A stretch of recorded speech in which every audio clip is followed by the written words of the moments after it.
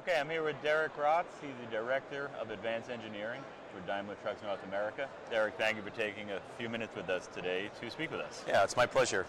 We're going to get into a little of Super Truck and Inspiration Truck and a couple other things in a minute, but I want to start a little bit with your background. So why don't you tell us a little bit about yourself and how you got into trucking and how long you've been with Daimler? Sure.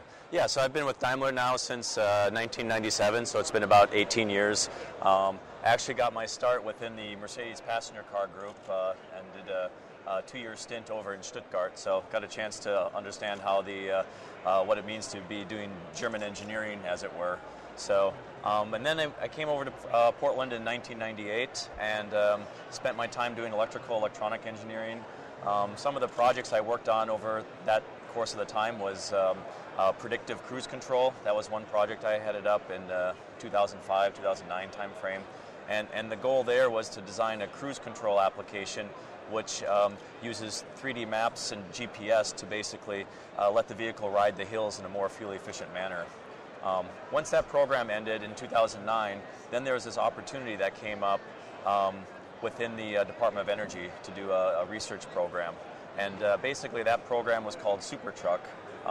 And the goal of the program was to build a prototype vehicle which was 50% more freight efficient than the baseline 2009 Cascadia. So just to be clear, Portland, that was referenced, that's the headquarters of Daimler Trucks North America. You're originally from the States, is that correct? I'm originally from Minnesota and moved over to Portland then. So you did a few years in Germany and then you came back and now you're in Portland on a full-time basis. Exactly. Okay, you referenced Super Truck.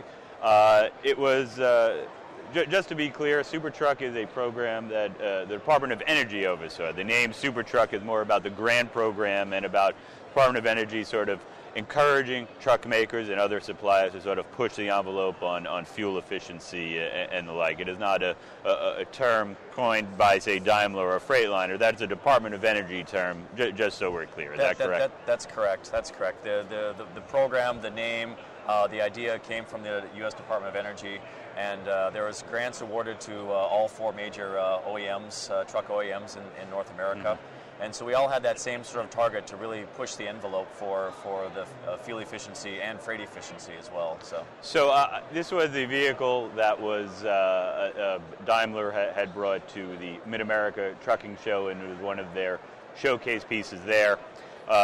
We talked there. We also have had a couple of chances between March and now in October to talk. So I know a little bit about the background, but let's talk about the Super Truck. I know you were very heavily involved in it. We're a big part of that press conference. You could share for anyone that might not be as familiar with it, really what went into building it, and if you could share some of the details, some of what sets it apart from maybe some of the vehicles that are currently on the road right now. Sure.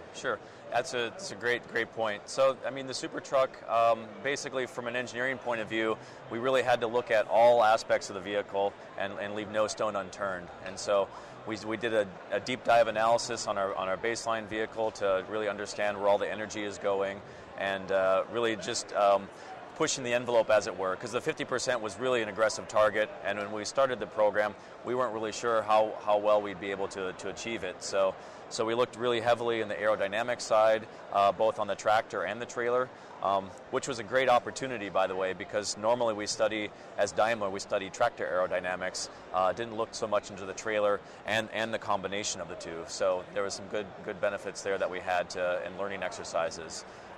Also, there was an engine program, so Detroit was our partner on the engine side, and they looked at all aspects of the engine, including combustion efficiencies, turbocharging, after treatment, all sorts of aspects there that impact fuel. And so as we progressed through the program, we looked at individual systems, we figured out what the potentials were, and then about halfway through the program, then we integrated those into a vehicle to see if we can actually get everything to work together. And fortunately enough, at that point, we were starting to see some good progress and feeling pretty confident that we're going to reach the goal. Mm-hmm. And the fuel efficiency was very high. Do you remember offhand the exact amount that was proclaimed through the tests that you've achieved so far? Exactly. So with our testing, we tested on several different routes. One of the more representative routes would have been the I-35 in Texas between San Antonio and Dallas. And over 5 days of testing on there, we averaged 12.2 miles per gallon. So that means driving at 65 miles an hour and 65,000 pounds gross vehicle weight. Now, when I was in Las Vegas at an event in May, I went on a test drive of SuperTruck, and I was provided an iPad so I could follow along as we were going to see all the individual pieces at work to make this happen. And it really was a lot for me to take in while we were on the road. It was a unique experience for me to sort of have to hold an iPad and click here to see it. It was a very, very interesting experience. Yeah. I want to transition to Inspiration Truck also. Sure. This was the truck in Nevada that was licensed to travel on Nevada roads. It was that high-profile event earlier this year in Nevada. The official unveiling was at the Hoover Dam. With Martin Dahm, president of Daimler Trucks North America, also Wolfgang Bernard, the global head of Daimler's commercial vehicles, were there, received lots of national media attention beyond just the trucking press, really international attention. I know it's on display here, has received a lot of buzz at this exhibit hall. I wonder if you could, people that might not be that familiar with that vehicle also, if you can share a little bit about that one. Right, yeah, for sure. So, I mean, sort of the background behind the Inspiration Truck is the belief that adding additional automated features on a vehicle will help improve safety as well as improve fuel economy. And so when you look at how the industry has progressed over the past several years and decades, actually, we've made leaps and bounds in terms of our ability to reduce traffic accidents, to improve safety, as well as improve fuel economy. And we've reached a pretty good point, but moving forward, we still want to keep pushing the envelope on that front as well. Daimler has this sort of vision to achieve accident-free driving in the future time frame. So that's what really focuses our engineers on that. So the Inspiration Truck comes from that. What we do is we look at basically a system called a highway pilot, which when you're on the freeway and you're driving normally in a cruise control mode, you can set the highway pilot active and it'll take care of all the steering, braking, and accelerating for you. So in fairness to everyone in the industry here, you guys are not alone in working on some of the autonomous technology. It is the only one that's here at the exhibit hall. This is not driverless. This is autonomous driving capabilities that a driver must be in the seat. I also did a test drive at this event. It was clicked into autonomous mode on the interstate in Las Vegas. It was somewhat anticlimactic at the moment. You expected something to happen, and I guess that's sort of the point, that some of this already exists, and this is pushing the envelope, as you said, but it was clicked in. The driver sort of turned to me in the hand and started talking to us that were in this test drive, but there was no dramatic, there wasn't a big fireworks display. It really was, it's in autonomous mode, this advanced predictive adaptive cruise control.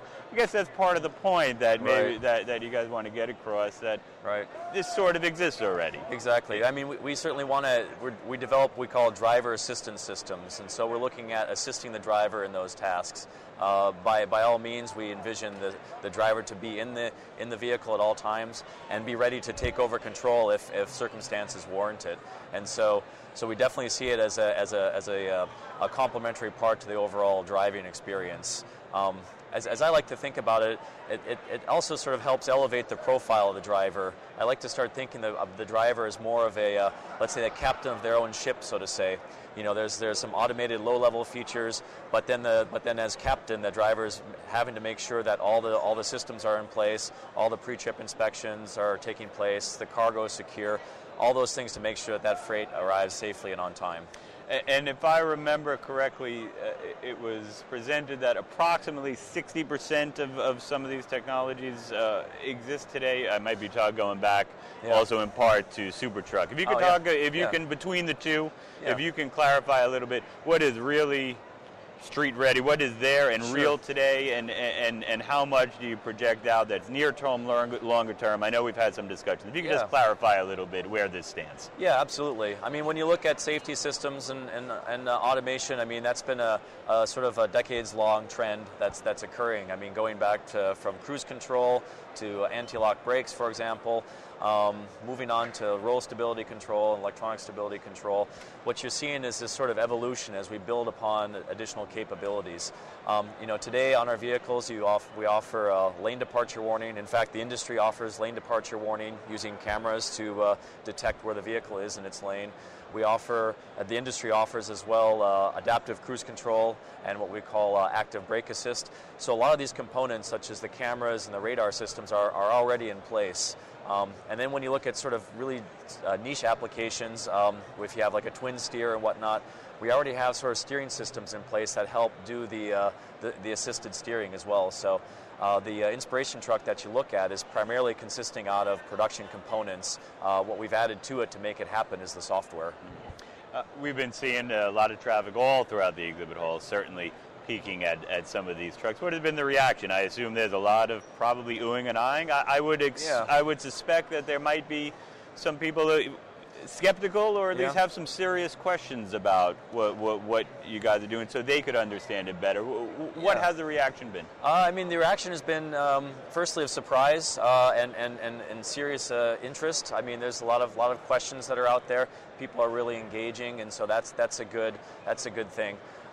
Certainly there are some concerns. I think primarily, as we talked about earlier, the thought that it might be a driverless vehicle, which by no means is the case for us. We certainly see a path to making a driver assistance system, but we're not looking beyond that. So that's one thing that we've been talking about. The second sort of feedback that we're seeing is, well, how does the system work in inclement weather? So when the weather gets bad, how is the system working if you've got snow on the road?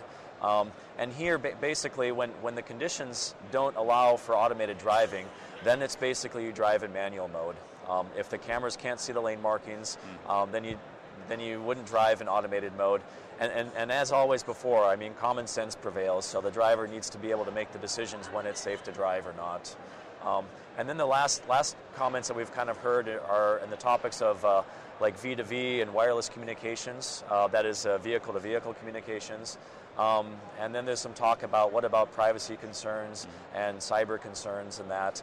And I can only say with the Inspiration truck as it's designed doesn't require any V2V or wireless communications. It's purely using the cameras and the radar, and basically it's a self-contained unit being able to keep the truck centered in its lane. And between what's going on with you guys in North America and as well as in Europe, I have a feeling very rapidly we're going to continue to see these incremental improvements in some of these technologies, and this is a process this is a snowball. I get the sense that is really going to pick up, and more we're going to be hearing the development of this. And that's a great way to phrase it, because how I view the technology development is incremental and evolutionary.